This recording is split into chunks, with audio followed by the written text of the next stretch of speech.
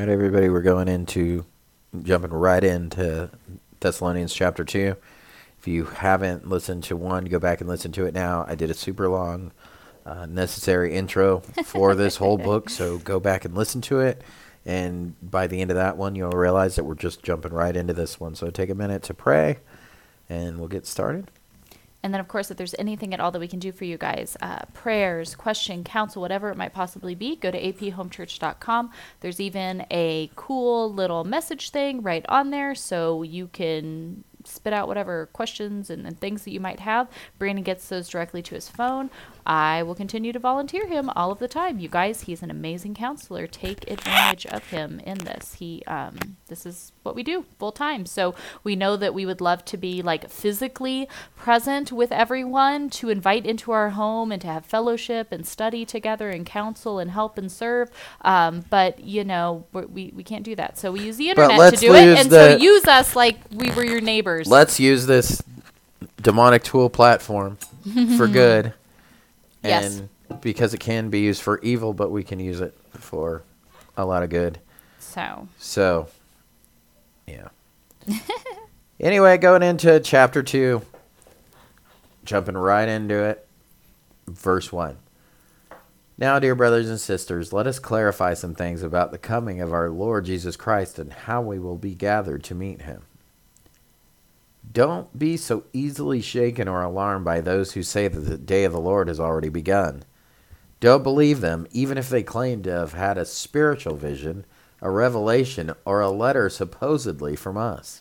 See, so Paul, they didn't have any clue about the timing of all this. This is where Paul explained all of this to them, but they still were confused on the timing, especially after this letter came. That completely, they were like, it caused them to have a major reaction to this, which we'll continue on to read here. But this was the letter that we were talking about in chapter 1, and they swore that they were in the tribulation already. They're like, well, guess it's all wrong. Guess we're here Guess now. we're here now, and we're being persecuted. Now this is the tribulation. Yep, here it is. So that's why he's saying, don't be so fooled by he's like, we did not send this letter. We is in Paul and Timothy and the other apostles, obviously. He goes on to explain here that there's some things that need to occur before the day of the Lord, which is the tribulation period, can occur. Which is very, very interesting to know in our viewpoint of a pre-tribulational rapture, because Paul's explaining here the events that must take place before this period can be continued. This part of human history can be continued. So it gives us a lot of information in it. But Paul goes on actually to explain what's going to actually occur during this period as well. So not only does he tell us what will happen, he gives them a comfort to say, whoa, hey, look, you don't have to worry about any of this, but this is what's going to occur. Verse 3, don't be fooled by what they say, for that day will not come until there is a great rebellion against God, and the man of lawlessness is revealed, the one who brings destruction.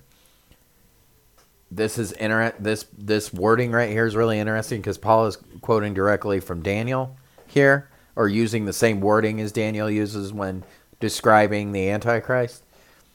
So we know that he still holds to that Jewish apocalyptic idea of the end times. You know, that of being an actual literal fulfillment. So by him saying this, he's telling the Thessalonians here that, hey, this Antichrist that's coming, that's going to do all these things that we know that we read about in Daniel using the same wording.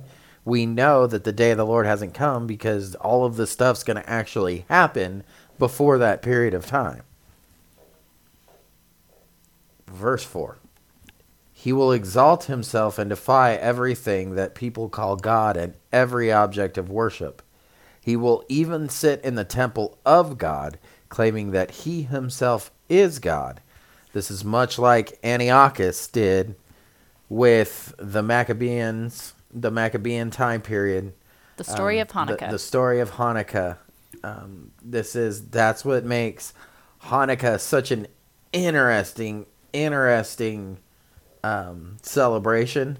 Yeah, how it foreshadowed it. Is how it fascinating. foreshadows this right here, this whole period of time. Because of what the Antichrist ultimately, what Antiochus did in the Maccabean time period with the temple, will be the exact thing that the Antichrist will do. But who will come in and cleanse the temple? Yes. Christ. So that's what makes this whole thing really interesting about Hanukkah. I wish it was closer to Hanukkah. Remind me to go through this and Yeah, to pull this back together. during Hanukkah. Well, that's where I wanted to put together the booklet for the families that are either using our homeschool program or are not, that goes through the different feasts. Because again, when you go through all of Scripture, there's so many of these things, you know, Right. and it all points to Christ. Right. But he is talking directly about the Antichrist here, and exactly what the Antichrist will do. Then he's continuing on here in verse 5. Don't you remember that I told you about all of this when I was with you? He had explained all of this, but it was a lot to take in, and he still gave them a little bit more information here in the letters. But like I said, there was a lot of information here that they still were just, yeah, I get it, but they didn't. You can tell because they were easily shaken. Okay, but we also know that Thessaloniki had a large Jewish population of Jewish Christians, so there was a lot of Jewish believers here. So they would have known exactly what Paul is speaking of here when he was going back up a few verses when he was talking about the man of lawlessness and going into the temple claiming that he is God. That's the other verse here that we see. I forgot to bring up, and I really wish I wouldn't have forgot because now I have to go backwards a little bit here, but going back to verse 4, but he says, even sit in the temple of God. Okay.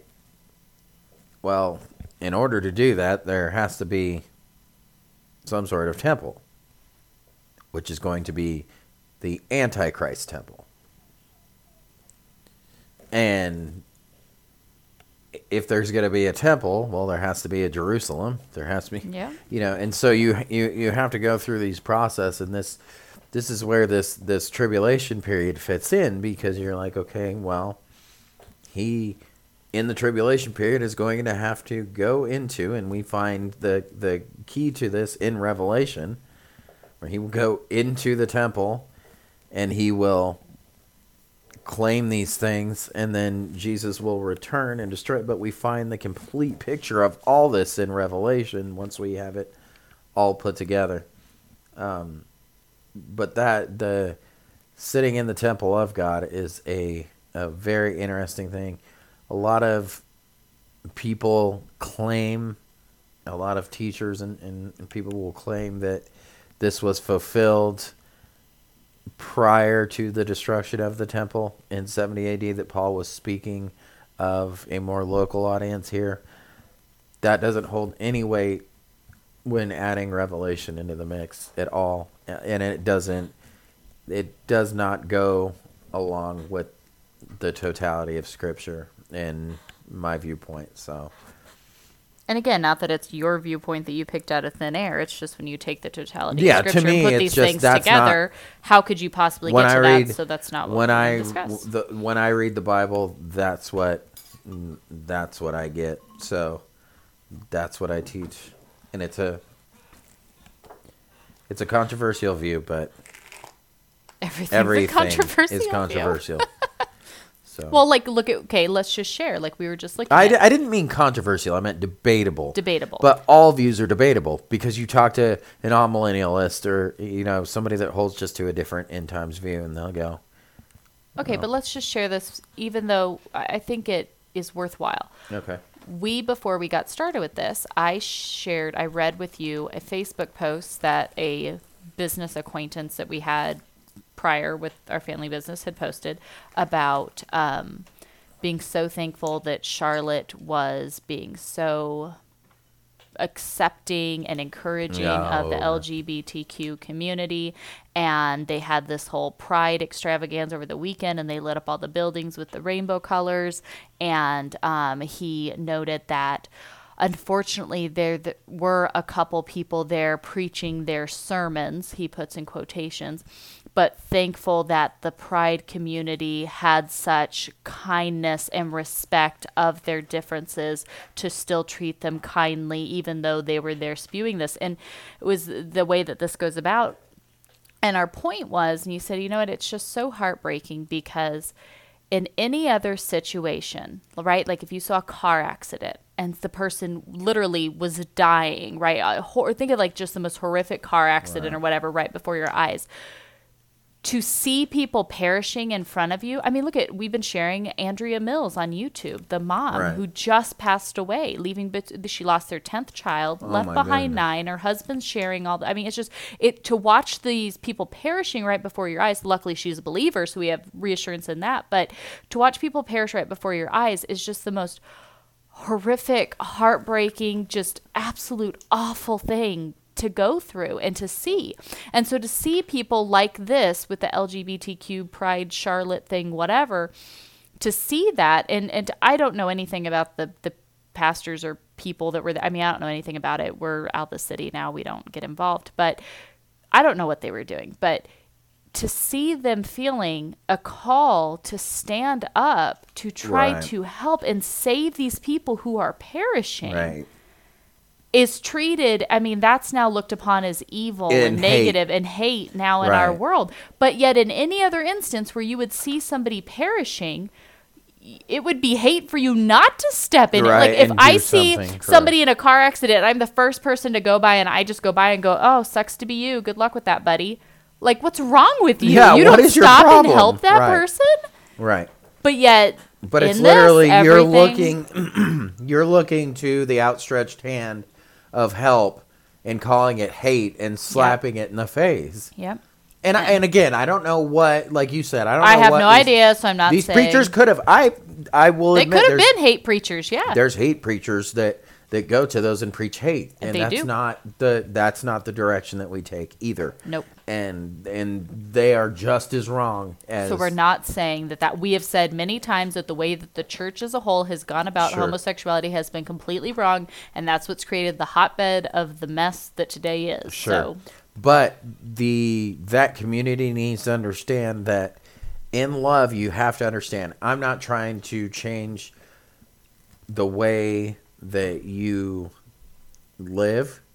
I'm not trying to change anything about this, but you have to understand the seriousness of that particular thing in the truth. Now, if you reject that, unfortunately, that means you're rejecting God, and I'm sorry that you do, but I will not fight you, and I will not try to take away the right that you have to exist on this planet as a person and to live like everybody else. I'm not going to take that away from you. Of course not. However, you just have to know the seriousness of an issue like that. And like you said, to us, that's like stopping somebody from, seeing someone like hit by a train or like a fiery car wreck. It's like that's the way that Jude describes it. He's snatched them out. I mean, in verse 23, he says, snatching them out of the fire. That's serious. I mean, that's from death. So if you don't want it, that's cool. It's just it's a hand telling you that, hey, this is serious. You're perishing. You need help. If you don't want it, we can't fight you for it, but it's there. And that's not the direction that we usually go with it. So anyway, that got off a little bit, but it was important to note, I think, on that. All right, after all that, sorry we went off topic there a little bit, but I want to go ahead and read a couple Bible commentaries here on verses 4 and then 5 through 7. This is all the stuff that we're talking about here with the tribulation period, with the Antichrist and in the coming. So I wanted to read these Bible commentaries just so if you haven't heard it this way, it doesn't make me sound like a crazy person. Because this is something even, and this isn't me going out and finding, matter of fact, I don't agree completely with this Bible commentary in many ways, but this is a generally held view that a lot of people don't hold to a literal Antichrist. People of a Catholic background or people of a, they have different views on it. But I mean, for a lot of these end time things happening literally, it's not something that's usually fresh in the mind of a lot of believers. They just, they think that this whole rapture thing and all this is Antichrist and Mark the Beast, all this is nonsense. So they don't give any legitimate thought or consideration to it. And it's unfortunate because it's, like I said, it's an orthodox view. It's just been so lost, I think, and this is definitely something that the reformers stepped on and crushed out. It was like any kind of they did an awful job. Any kind of belief of any kind of legitimacy coming to this doctrine. They held strongly against this. So, but then some of them too, though, did agree. I mean, they didn't all agree in the same. Some of them did agree on a future Antichrist, but it varied. But anyway, this commentary says for verse 4 here, and verse 4 is, he will exalt himself and defy everything that people call God and every object of worship. Remember, it's the verse that we talked about, that he will even sit in the temple of God, claiming that he himself is God. Right? So saying that there's going to be another temple built, there's going to be, in order to be another temple, there's got to be another Jerusalem. Israel has to exist. When, after 70 AD, this looked like, well, that couldn't possibly be the view. Yeah, good luck with that. Because that's never going to happen again. And then in 1948, with the establishment of the state of Israel again, you're like, that got a lot of people going, okay, maybe there's something to this. Yeah, it makes you stop and think a little bit. It doesn't mean, there's been a lot of people, which myself included, but that's my extremist view. I do believe that this is definitely in the time frame of the return of Christ. But I think that, it's a general statement. I don't think it necessarily has to be this generation. It could be in a period of time from now. It doesn't have to be necessarily right now, but I do believe that it is close based off of what happened in 48. Like I said, I don't think, I'm not an extremist in saying that this must all be fulfilled by a certain time within the next 100 years. But, at the same time, I really think there's great evidence towards that. But reading this commentary, what they interpret this as is pretty good here, because it's just showing the point that, yes, this is a future fulfillment. This isn't something that has been fulfilled or something that's already happened. So it's commentary for verse 4. It says, Paul draws on Daniel 11, 36 through 37, which I was talking to you about. The wording here is much like Daniel. So he draws from Daniel 11, 36 and 37, when he writes that the lawless one opposes and exalts himself against every so-called God or object of worship. The Antichrist will insist that he alone is God. His actions will be like those of Antiochus Epiphanes, and see Daniel 11, 31 through 35. The context seems to indicate a concrete and observable act of defiance against God. And that's where, it seems to be something there, that there's different theories that we'll go over, and that's why I'm reading, because I like the way that they did it. But the temple of God has been variously interpreted as the church, the heavenly temple, and the Jerusalem temple. So those are the different interpretations of what the temple could be, and that's what separates the view. But I believe, and I teach, a Jerusalem temple. That's exactly what he's talking about, because it would make no sense that he's not. He said Jerusalem temple He because said he means Jerusalem Jerusalem because he temple. means Jerusalem. Then, so that's a commentary that it had for verse 4. And then 5 through 7, when we were talking, I don't think we've read 5 yet. So I'll go back to that. You said that we're on 5, or no, we're on 6, right? Yeah. Okay. Well, we read 5, but we'll go to, we're starting on 6, and this note more so covers something that we haven't read yet. So let me go ahead and just read for a little bit, and then we'll go back. It says, verse 6, Paul's asking him, hey, don't you remember I told you the way all this stuff is going to work, and remember, it's going to happen just like it does in Daniel. I'm paraphrasing Paul's words, but just like Daniel said, it's going to happen just like that. Don't you remember all this? And it says, and you know what is holding him back, for he can be revealed only when his time comes. For this lawlessness is already at work secretly, and it will remain secret until the one who is holding it back steps out of the way. So remember, he's confusing them. They're not confusing. He's not confusing them. They're confused. They're confused about the time. They think that they're already in the tribulation. Paul's explained to them, no, remember, all this stuff has to happen, although all of this is already at work. All of this is already going on. So Satan is well at work. The Antichrist is just waiting to be revealed. This system is already being set up. So this is where we get this. We can see in the world that the world is primed and ready for an Antichrist system. So this stuff is already at work. But all of this stuff, we will not see the Antichrist, and all of this veil will not be lifted until the one who is holding it back steps out of the way. That's the interesting verse there in verse 7, because that's like, what does that mean? Exactly. What's the thing that's holding it out of the way until? Because you're like, wait a minute, there's something that's holding. What do you mean I know? You're like, I know what, Paul? Tell me all of the Please things. tell me, because they knew. I totally see. Okay, now talk to me like I'm a 4-year-old. Yeah, talk to me like I'm a 4-year-old. Just put everything in here, Paul, just in case. But that's why we said, we're like, well, we have to know that we're not left in that much mystery in Scripture. We can't be. So we go and we weigh this with the rest of Scripture, and it makes a lot more sense.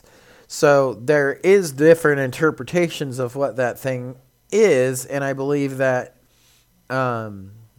verse, I think that they do this here in this commentary pretty good.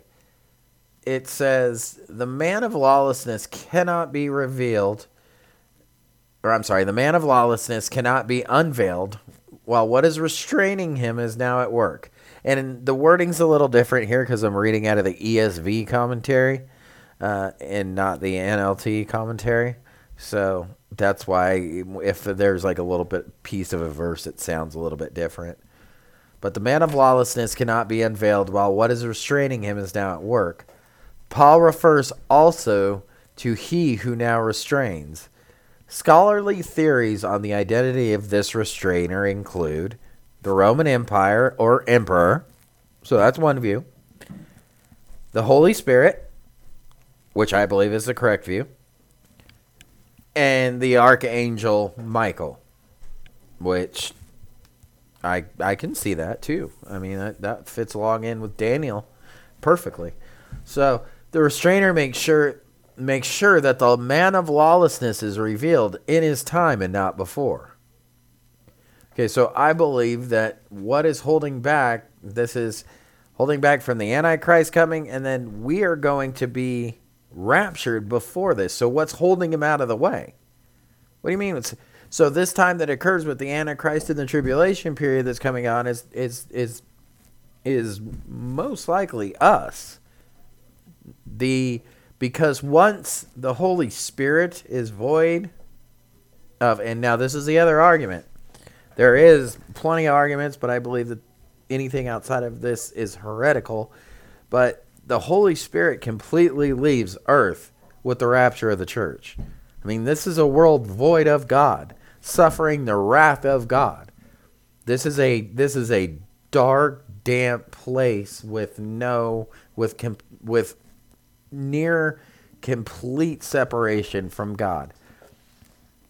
Obviously not in final separation, in the final eternal state in separation from God, but it's a world void of the restrainer, which this is something that our world has not seen, something like this, with evil at full force, without being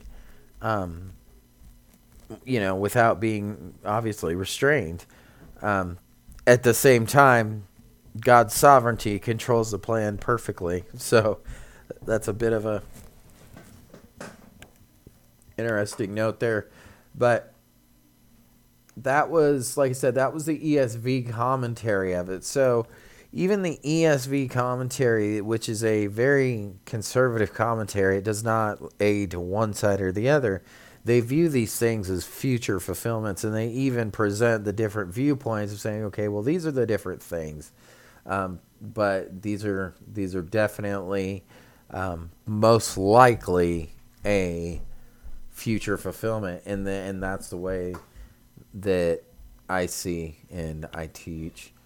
So going back here in verse 7, remember, for this lawlessness is already at work secretly, and it will remain secret until who is holding it back steps out of the way. When that veil is lifted and all things are exposed, when we see everything for what it is, then the man of lawlessness will be revealed. But the Lord Jesus will slay him with the breath of his mouth and destroy him by the splendor of his coming. Yeah, that it's not going to take much. He's just going to look at him and be done. That's it. I mean, that's just the power. I mean, you can just read past that and you're just like, yeah, but when you see just by the breath of his mouth and destroyed by the splendor of his coming, I mean, the power in that statement, don't underestimate the power in that statement. I mean, that's just mind-blowing, that just by just looking at him. That's why it's like, oh, really? You think that you've seen Jesus? That's all these interesting. people who say that they've seen Christ. It's like, oh, okay. The splendor of his coming is the only thing that took for him to destroy the Antichrist. Yeah. Yet you saw Jesus. Hang out and chat and write notes. Okay. Yep. All right, verse 9. This man will come to do the work of Satan with counterfeit power and signs and miracles. He will use every kind of evil deception to fool those on their way to destruction, because those remember he is not speaking he is not speaking in the context of, hey, this is something that you guys need to worry about. He will use every kind of evil deception to fool those on their way to destruction, because they refuse to love and accept the truth that would save them. So God will cause them to be greatly deceived, and they will believe these lies. They will be condemned for enjoying evil rather than believing the truth. As for us, there's another key word. As for us, we can't help but thank God for you, dear brothers and sisters loved by the Lord. We are always thankful that God chose you to be among the first, to experience salvation, a salvation that came through the Spirit who makes you holy, and through your belief in the truth. He called you to salvation when we told you the good news. Now you can share in the glory of our Lord Jesus Christ. With all these things in mind, dear brothers and sisters, stand firm and keep strong grip on the teaching we pass on to you, both in person and by letter. Now may the Lord Jesus Christ himself and God our Father, who loved us and by his grace give us eternal comfort and wonderful hope, comfort you and strengthen you in every good thing you do and say. Now, that's the end of that chapter, but if the Thessalonian believers had to worry about any of this stuff, what sort of comfort, what sort of wonderful hope would there be? That's why Paul is saying, no, you're not going through the tribulation, because all of these things would be happening, and these things have to happen first before that would be. But you don't have to worry about that, because he called you to share in the glory of the Lord Jesus Christ, not to suffer the tribulation period. The great day. The great day of the Lord that we're speaking of. This is a comfort and hope. And he's like, what? How are you so confused? I just explained to you in the first letter, we went over the fact that, hey, all of a sudden we're going to be caught up with the Lord. Like, you're not going to miss that. Yeah, you're not going to miss that part. And then he says that this is going to, because he hasn't, we are not destined to suffer the wrath that's coming upon the earth. So how do you get confused now that you all of a sudden think that you're in the tribulation period? You guys are. This is why we're having to straighten this up. So tomorrow we'll wrap up with chapter 3. And again, it'll be one that we just jump right into. So make sure you're keeping in line with these. So thanks, everybody. Thanks, guys.